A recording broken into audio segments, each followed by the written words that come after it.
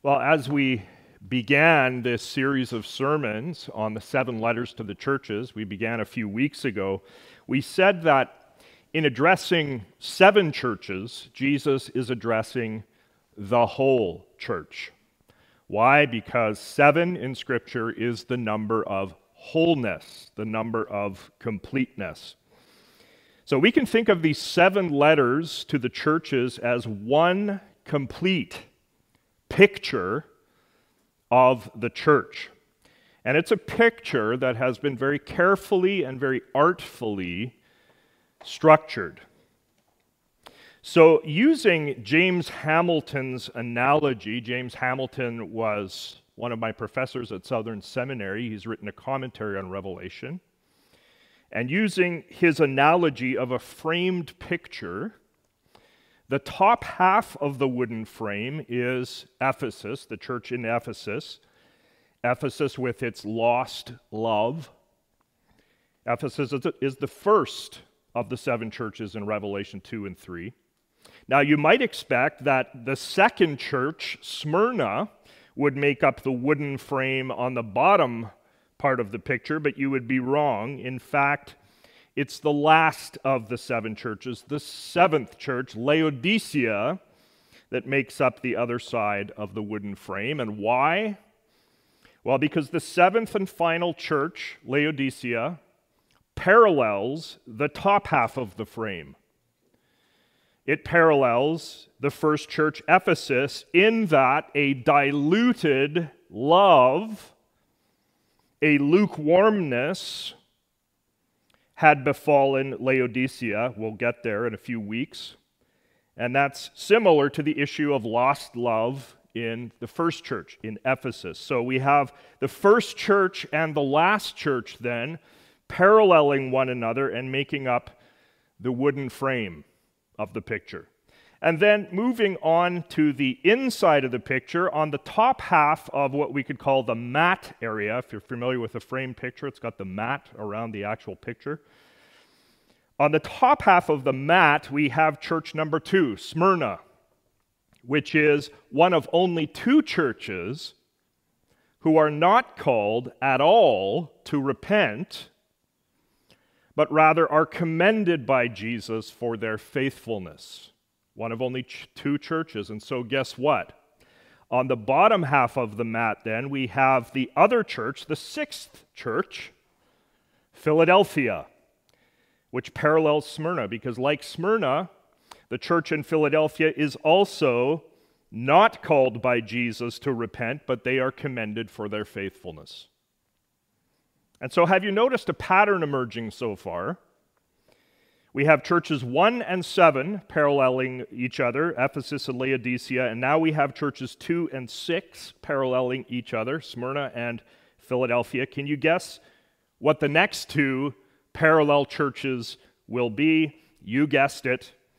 The next 2, now getting closer to the center of the picture, are church 3, Pergamum, and church 5, Sardis. These 2 churches make up the sides of the picture that sits inside the mat. Both Pergamum and Sardis are churches with significant troubles, and both are called specifically to repent by the Lord Jesus Christ.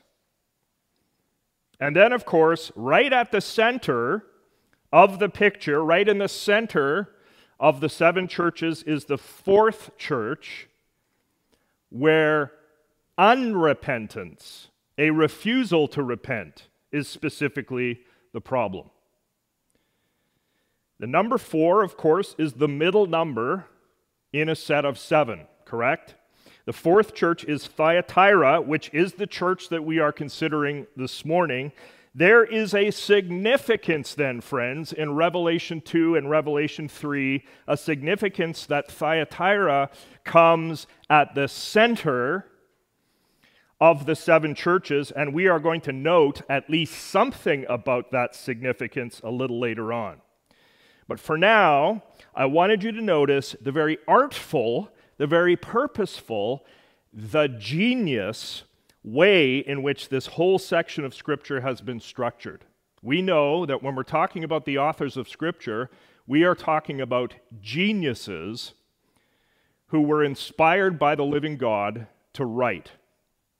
Churches 1 and 7 parallel one another in terms of the content that is addressed to them, and 2 and 6 parallel one another in the same way as do 3 and 5, with church 4, Thyatira, being placed right in the center. Well, this morning we listen to Jesus as he speaks to this fourth and middle church.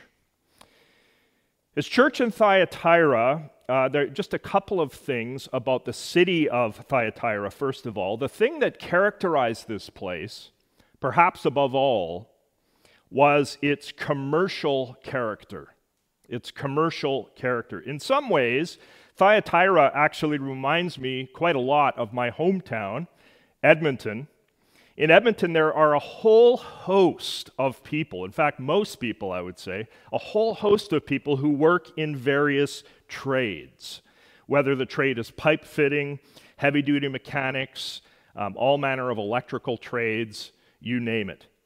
Thyatira was known for its variety of trades and trade guilds, or trade associations. So you had a trade guild in Thyatira for linen workers, and a trade guild for bronze smiths, and you had another trade guild for potters, and another one for shoemakers. You had a trade guild for bakers, and another trade guild for garment makers. The city had a remarkable number of these trade associations, these trade guilds. It was a commercial hub. And it's interesting that in Acts 16, verse 14, we learn that the lady Lydia was from, guess where? Thyatira. And Lydia she was involved in a commercial enterprise. She was a seller of purple goods. So hailing from Thyatira, as she did, it's not altogether surprising that she was involved in a commercial enterprise. Well, we need to keep this knowledge of Thyatira's commercial/financial character in our minds as we travel now into our text. So beginning at Revelation 2, verse 18, Jesus says to his church in Thyatira, "And to the angel of the church in Thyatira write," and again, we've talked about how each church has an angel, a kind of guardian angel. "To the angel of the church in Thyatira write the words of the Son of God, who has eyes like a flame of fire, and whose feet are like burnished bronze." Now, just a word or two quickly about Jesus' self-identification here in this verse. He identifies himself, first of all, as the Son of God. And if we've been reading our Old Testament, we understand, especially in places like 2 Samuel chapter 7 and in Psalm chapter 2, the phrase Son of God has direct associations with David and the lineage of Davidic kings, kings who came in the line of David. Jesus is identifying himself here as the Davidic king, the king who comes in the lineage of David. And this will become important a little bit later on in our text. So that's one shade of Son of God here. But Jesus is also identifying himself in this way as Son of God, perhaps because the habit of Caesar was to identify himself as a Son of God. So Jesus is saying here, well, really, there's only one true Son of God, and I'm it. I am the Son of God. Well, Jesus also says here, doesn't he, that he has eyes like a flame of fire. That is to say, friends, that the eyes of Jesus, we need to know this, the vision of Jesus Christ penetrates. It burns through everything. Jesus can see through everything. Nothing escapes his vision. Amen? Nothing escapes his vision. This is a glorious vision of our King here. And Jesus also says here that his feet are like burnished bronze. Now, this description might resonate with many of the listeners in this city of Thyatira because there were a high number of copper smelters and bronze workers in the city and probably in the church. But having feet like burnished bronze, imagine if you had feet like burnished bronze. This means that the feet of Jesus are super strong, super strong, able to trample upon evil where necessary. Feet like burnished bronze. Well, after this very glorious self-identification of Jesus, in verse 19 now, Jesus begins to lay out the picture. We've talked about the picture of each of these churches. Here now he lays out the picture of the church in Thyatira, and he begins with a glowing commendation of this church. He says, listen to what he says here. I know, Jesus knows, because he stands in the midst of the 7 lampstands. He's not aloof from his church, but he stands in the midst of us. I know your works, your love, and faith, and service, and patient endurance, and that your latter works exceed the first. Now, this is certainly nothing to sneeze at here. What we see here is that at least some of the fruit of the Spirit was evident in this church, right? Love was manifest there in Thyatira, where the first church, Ephesus, had lost the love that it had at first. And Thyatira had faith. They were continuing, through thick and thin, to rely on Jesus Christ. And they were involved in service, in works of charity, in works of care. And they had been patiently enduring. That is, they had been persevering in their context, persevering amidst pressure and amidst the trials that they were facing as a church. And, says Jesus at the end there, your latter works exceed the first. That is, there had been in Thyatira an evident forward growth in this church, a maturing into the ways of the Master, Jesus Christ. So there's a lot to be encouraged about here in Thyatira, a lot to be encouraged about if you are part of this church. But then, friends, then we have verse 20. Then comes the problem that Jesus, with his eyes like flaming fire, that he sees here and identifies. He says to his church, but I have this against you, that you, what's the word? Tolerate.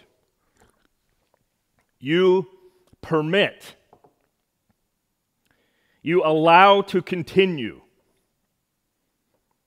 that woman Jezebel, who calls herself a prophetess and is teaching and seducing my servants to practice what? Sexual immorality and to eat food sacrificed to idols. Notice, first of all, here that Jesus criticizes his church for its tolerance. Yes, you heard me right, Canadians. Jesus criticizes his church for its tolerance. They had been tolerating something that they should not have been tolerating. They had been permitting this Jezebel figure to operate in their midst, this fake prophetess. who was leading many in the church down a very wicked path. What the church should have been doing in this case was to exercise church discipline on this Jezebel. There is still a place for church discipline if we would be obedient to Jesus Christ. Now, more than likely, this Jezebel figure here was not literally named Jezebel. More than likely. What Jesus is doing here is what? He's recalling, of course, the Old Testament story of Jezebel, and he's doing that in order to describe this person who was operating in Thyatira. So let's do a little bit of Old Testament recall here. Who was Jezebel again? Well, Jezebel was a Phoenician woman who had married the northern Israelite king, Ahab. Jezebel very soon became very influential within the northern government, and she brought in all of her worship of Baal and all of her idolatrous practices. She decided that it was okay and even right to have the worship of Baal and the worship of Yahweh simply coexisting side by side. She decided that was okay, and she determined to persecute and even kill any prophet of Yahweh who stood up against her. Jezebel. And so great was her idolatrous influence on her husband, King Ahab, that when Ahab's legacy is described in 1 Kings 16, verse 33, here's what it says, that Ahab, quoting Scripture, did more to provoke the Lord, the God of Israel, to anger than all the kings of Israel who were before him. Not a great legacy. And again, Jezebel was the wife of the northern king, Ahab. As we look at Old Testament history, we see that northern kings had an illegitimacy about them. An illegitimacy. It was only the southern kings, born in the lineage of David, who were the legitimate, divinely sanctioned kings of Israel. And friends, it's right here that we remember that as this letter of Thyatira began, Jesus identified himself as what? Son of God. That is, he identified himself as the king in the lineage of David. Amen? Jesus is, I want you to know this today, he is the legitimate king of his church. He is the rightful head of his church. This Jezebel, imposter, who was making trouble in the church, was illegitimate. She was no prophetess at all. Now let's look again at this verse. Jesus describes the activity of this false prophetess as doing what? She's teaching and seducing his servants to practice sexual immorality and to eat food sacrificed to idols. Now, almost without a doubt, what was happening in the church of Thyatira had to do with the trade guilds that we mentioned earlier in the sermon. The trade guilds that were so prominent in this city of Thyatira. The majority of the working adults in this church would have been part of a trade guild. Now, if you were, say, just as an example, you're a member of the Copper Smelters Guild in Thyatira, you would be expected to come to the Copper Smelters Guild feasts. And at those feasts, libations would be poured out, toasts would be made to the patron god of the guild. And you would be expected to pay homage to the patron god. Whether that god was Apollo or Dionysius or some other god. You'd be expected to pay homage with the rest of the people.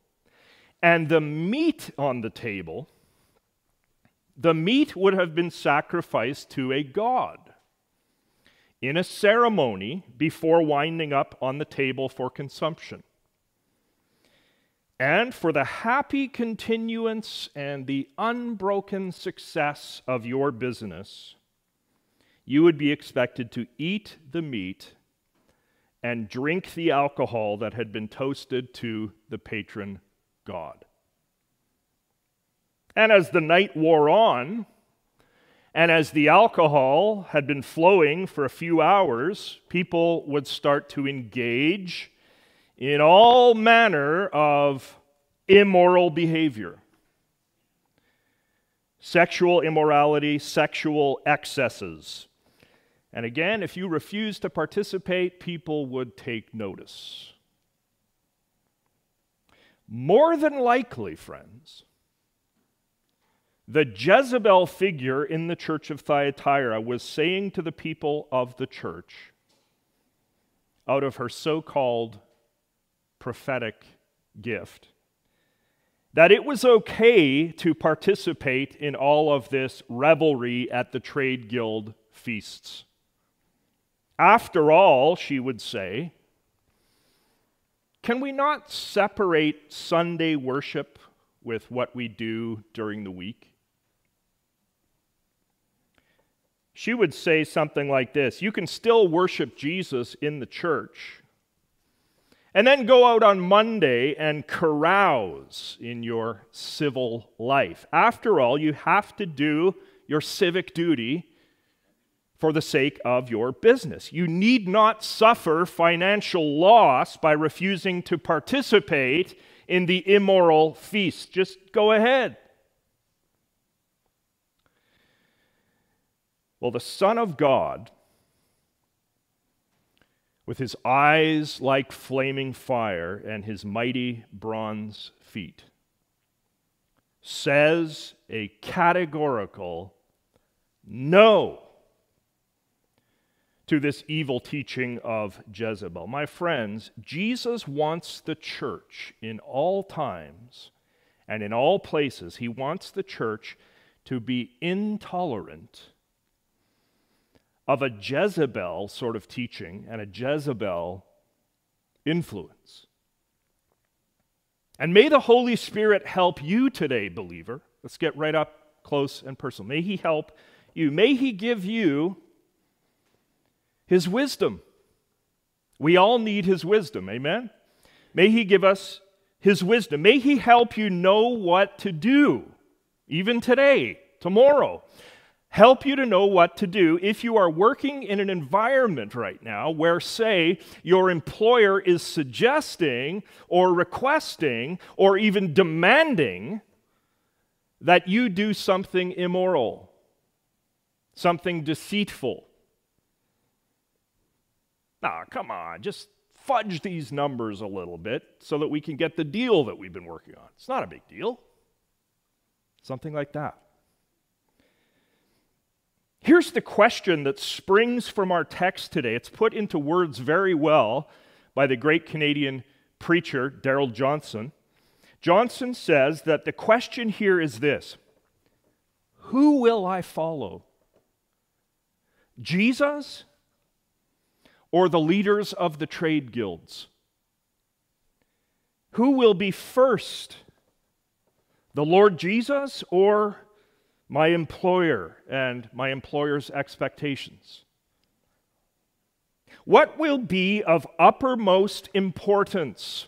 My success or the vitality of my relationship with Jesus? Close quote. May the Holy Spirit speak as he does through his word. May he speak to each and every one of us right now and convict us for his glory. And may we decide, where necessary, may we decide to take action for his glory, with his glory uppermost in our view. Remember that as a believer, you are part of his church. Amen. And you remain his church on your Monday to Friday. And so may his name be made great in your situation, my friend, even if it may cost you.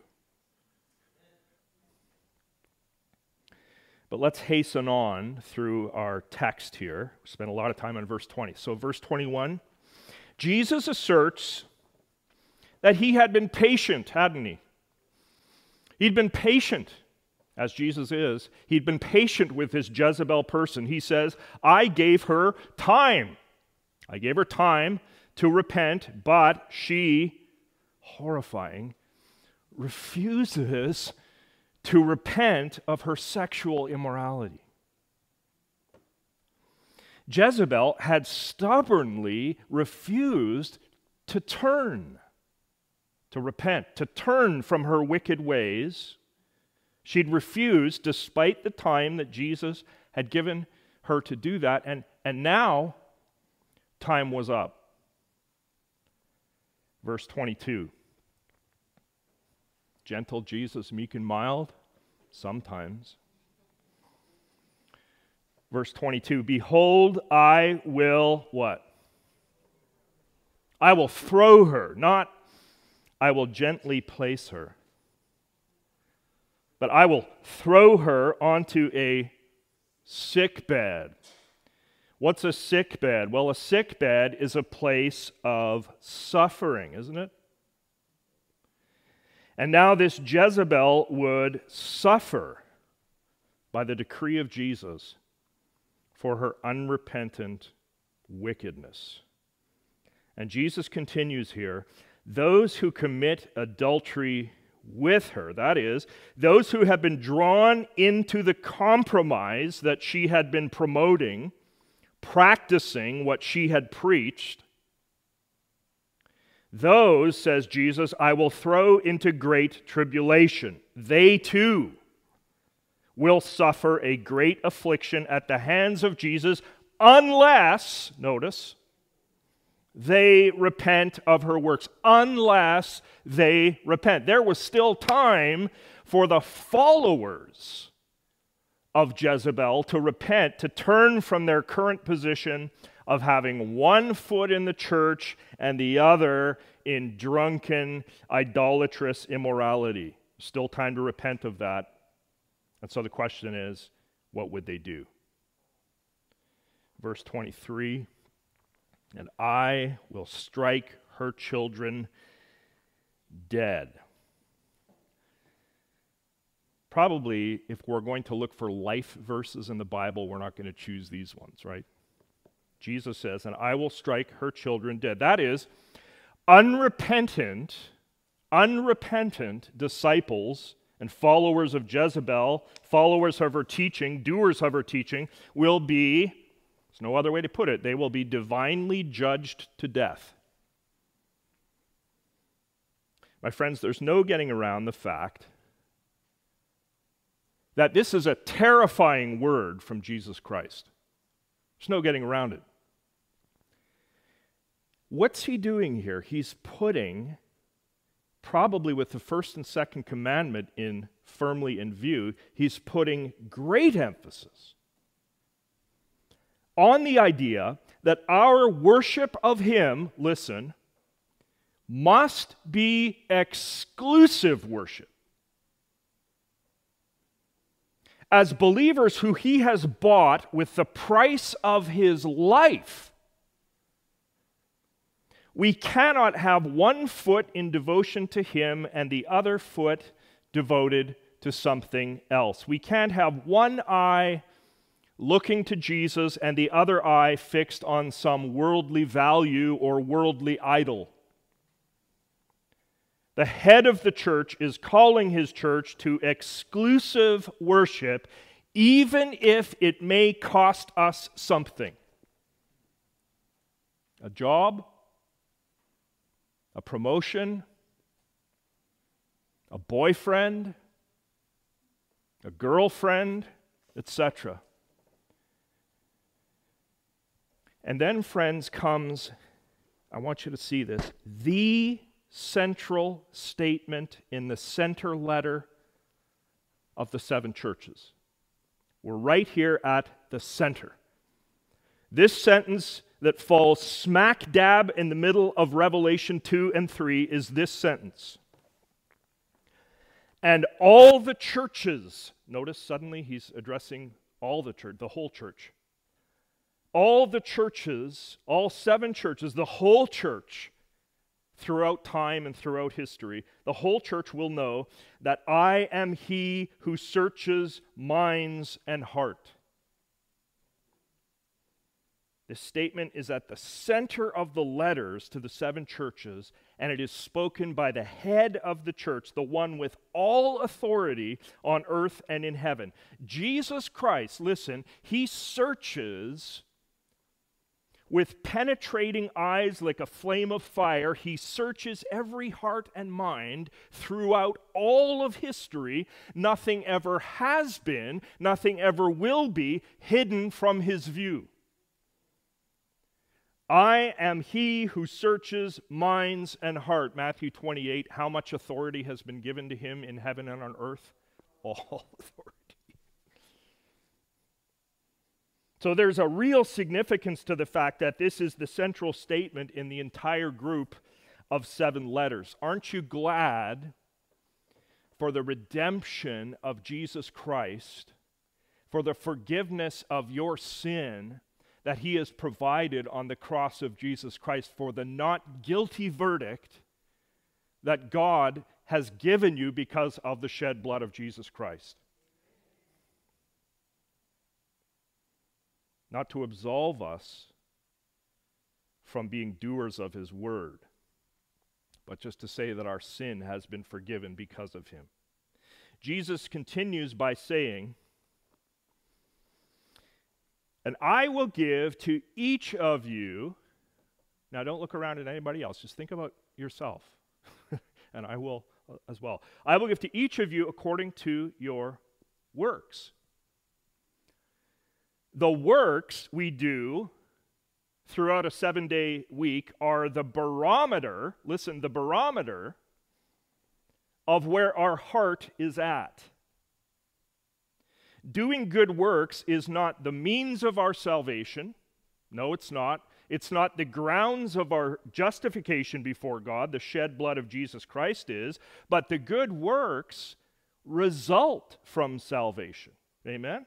We are saved unto good works. And for the Christian, good works must be evident. They must be in our lives. Jesus will give to each person according to their works. Verse 24.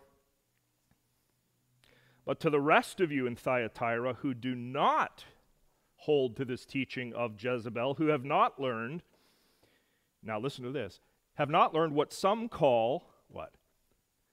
The deep things of Satan.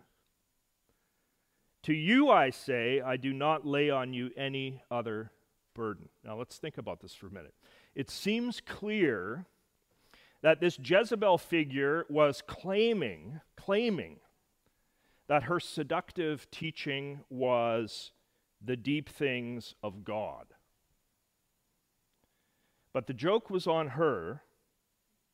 In fact, what she'd been teaching and what she'd been promoting in the church was the deep things of Satan. And some in the church had recognized that, and they had labeled it for what it was. In fact, what she was teaching was the deep things of Satan. And Jesus is addressing here those in the church who had not fallen prey to this satanic teaching. And he says to them, I do not lay any other burden on you. They already had a burden.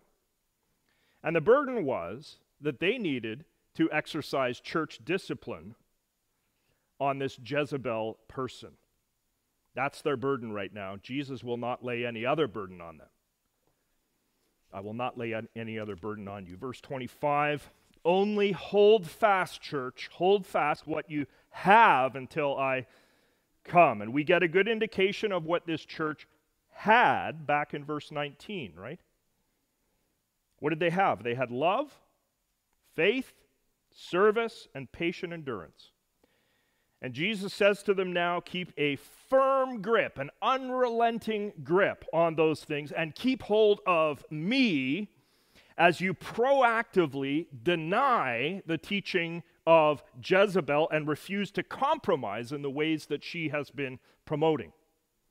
Hold fast what you have until I come. And then verse 26. Are you ready for an astounding promise? Are you ready? Let's say we're ready. All right. Making sure you're awake. The one who, what? Conquers. Now, in this context, in this church of Thyatira, this idea of conquering is actually rather interesting. Think of this with me for a moment. What would it mean for followers of Jesus Christ to conquer in this context? Well, as Greg Beale has pointed out, to conquer in Thyatira would mean experiencing a defeat. To conquer here would mean experiencing a defeat. If the believers here steadfastly refused to compromise in the way that Jezebel had been promoting, if they refused to do it, it could very well lead to them losing business.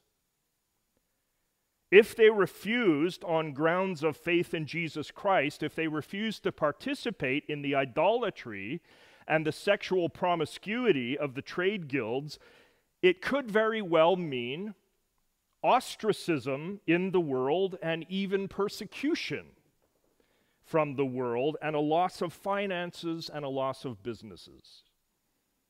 A defeat. But friends, in the economy of the eternal Son of God with eyes like a flame of fire, it would not be a defeat, but a conquering.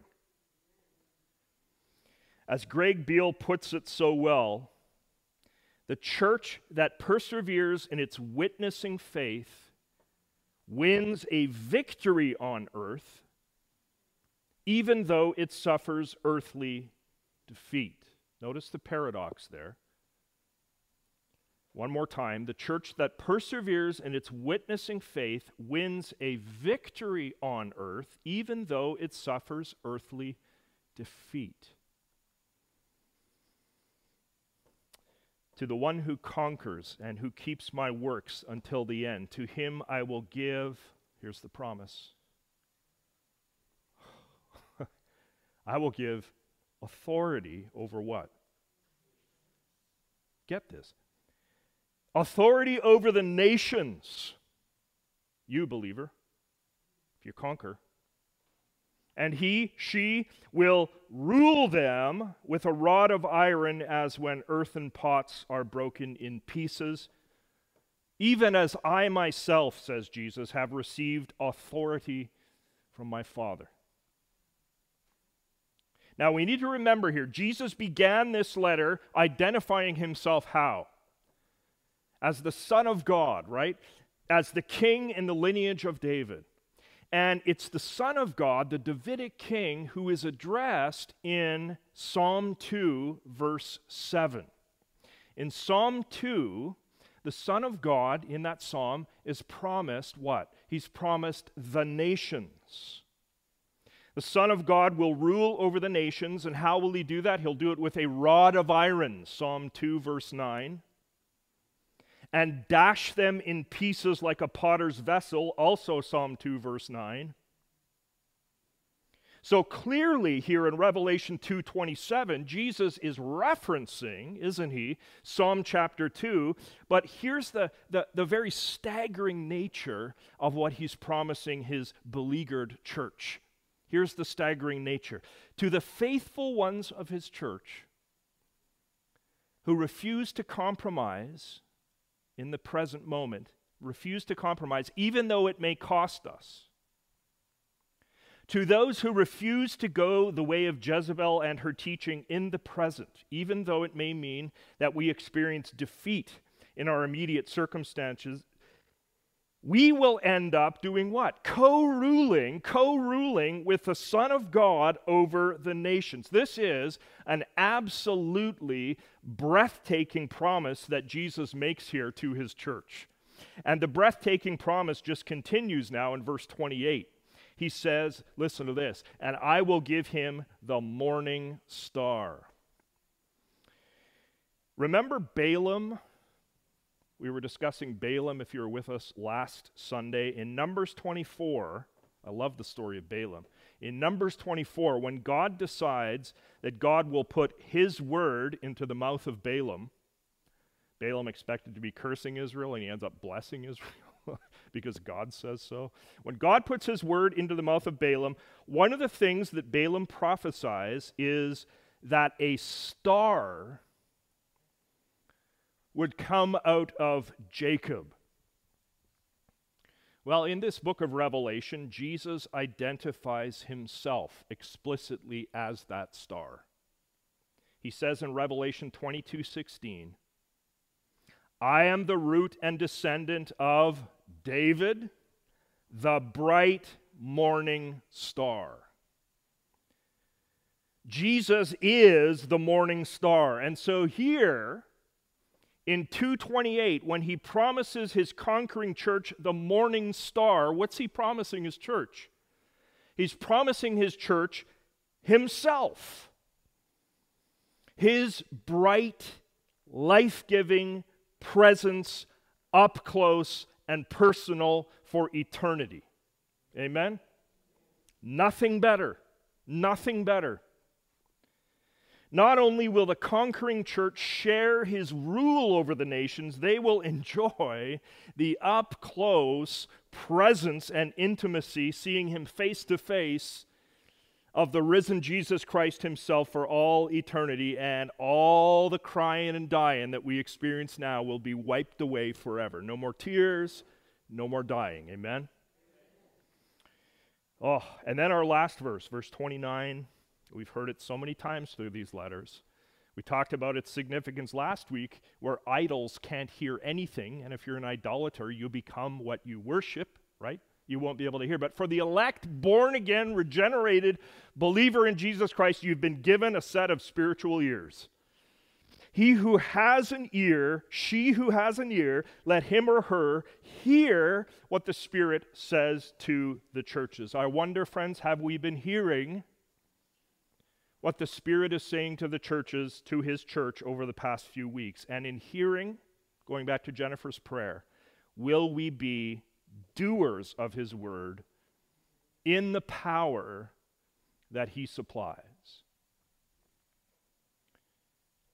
One of the things that I strongly encourage you to do this week, as we wrap this up now, I strongly encourage you to take your Bible this week and slowly, prayerfully and meditatively read through the entire first 5 chapters of the book of Revelation. And take note as you read how the first 5 chapters are structured. It's very important. So we can think of Revelation 1 as the first of 2 bookends. Think of a bookshelf with 2 bookends. Revelation 1 is the first of the 2 bookends. So in the Revelation 1 bookend, we ascend in that chapter the heights of the glory of Jesus Christ. Revelation chapter 1. We are given a glorious vision of our King in Revelation chapter 1. On the other side, the other bookend, Revelation 4 and 5, we have a tremendous vision of worship. The worship of our Lord. So get the bookends. Revelation 1 and then Revelation 4 and 5, the glory of our King worship. All of it should lead us, as we read prayerfully, it should lead us to worship. These chapters really take our breath away as we behold our King, and all of it brings us into worship. And then in between those 2 bookends, what do we have? Revelation 2 and 3, the 7 letters to the churches. And if you haven't noticed already, generally speaking, the whole church of Jesus in these letters does not come out looking the greatest. I think there's a message to the church in the very way that these 5 chapters are laid out. As Jesus calls his church, calls us, in Revelation 2 and 3, he calls us to repent, to remember, to do the things that he has commanded. As he calls us to do that, he expects that our hearing and doing are going to be fueled by the vision of himself in chapter 1, and fueled by the vision of white-hot worship in chapters 4 and 5. So our motivation to obey as the church of Jesus is the glory of Jesus, chapter 1, and a thankful desire to worship him, chapter 4 and chapter 5. My friends, Jesus is a great king, isn't he? Jesus is a mighty Savior. He died in our place to rescue us, and he lives to transform us into his image. He is worthy, my friends, of our most fervent worship. He is due our happy and thankful obedience.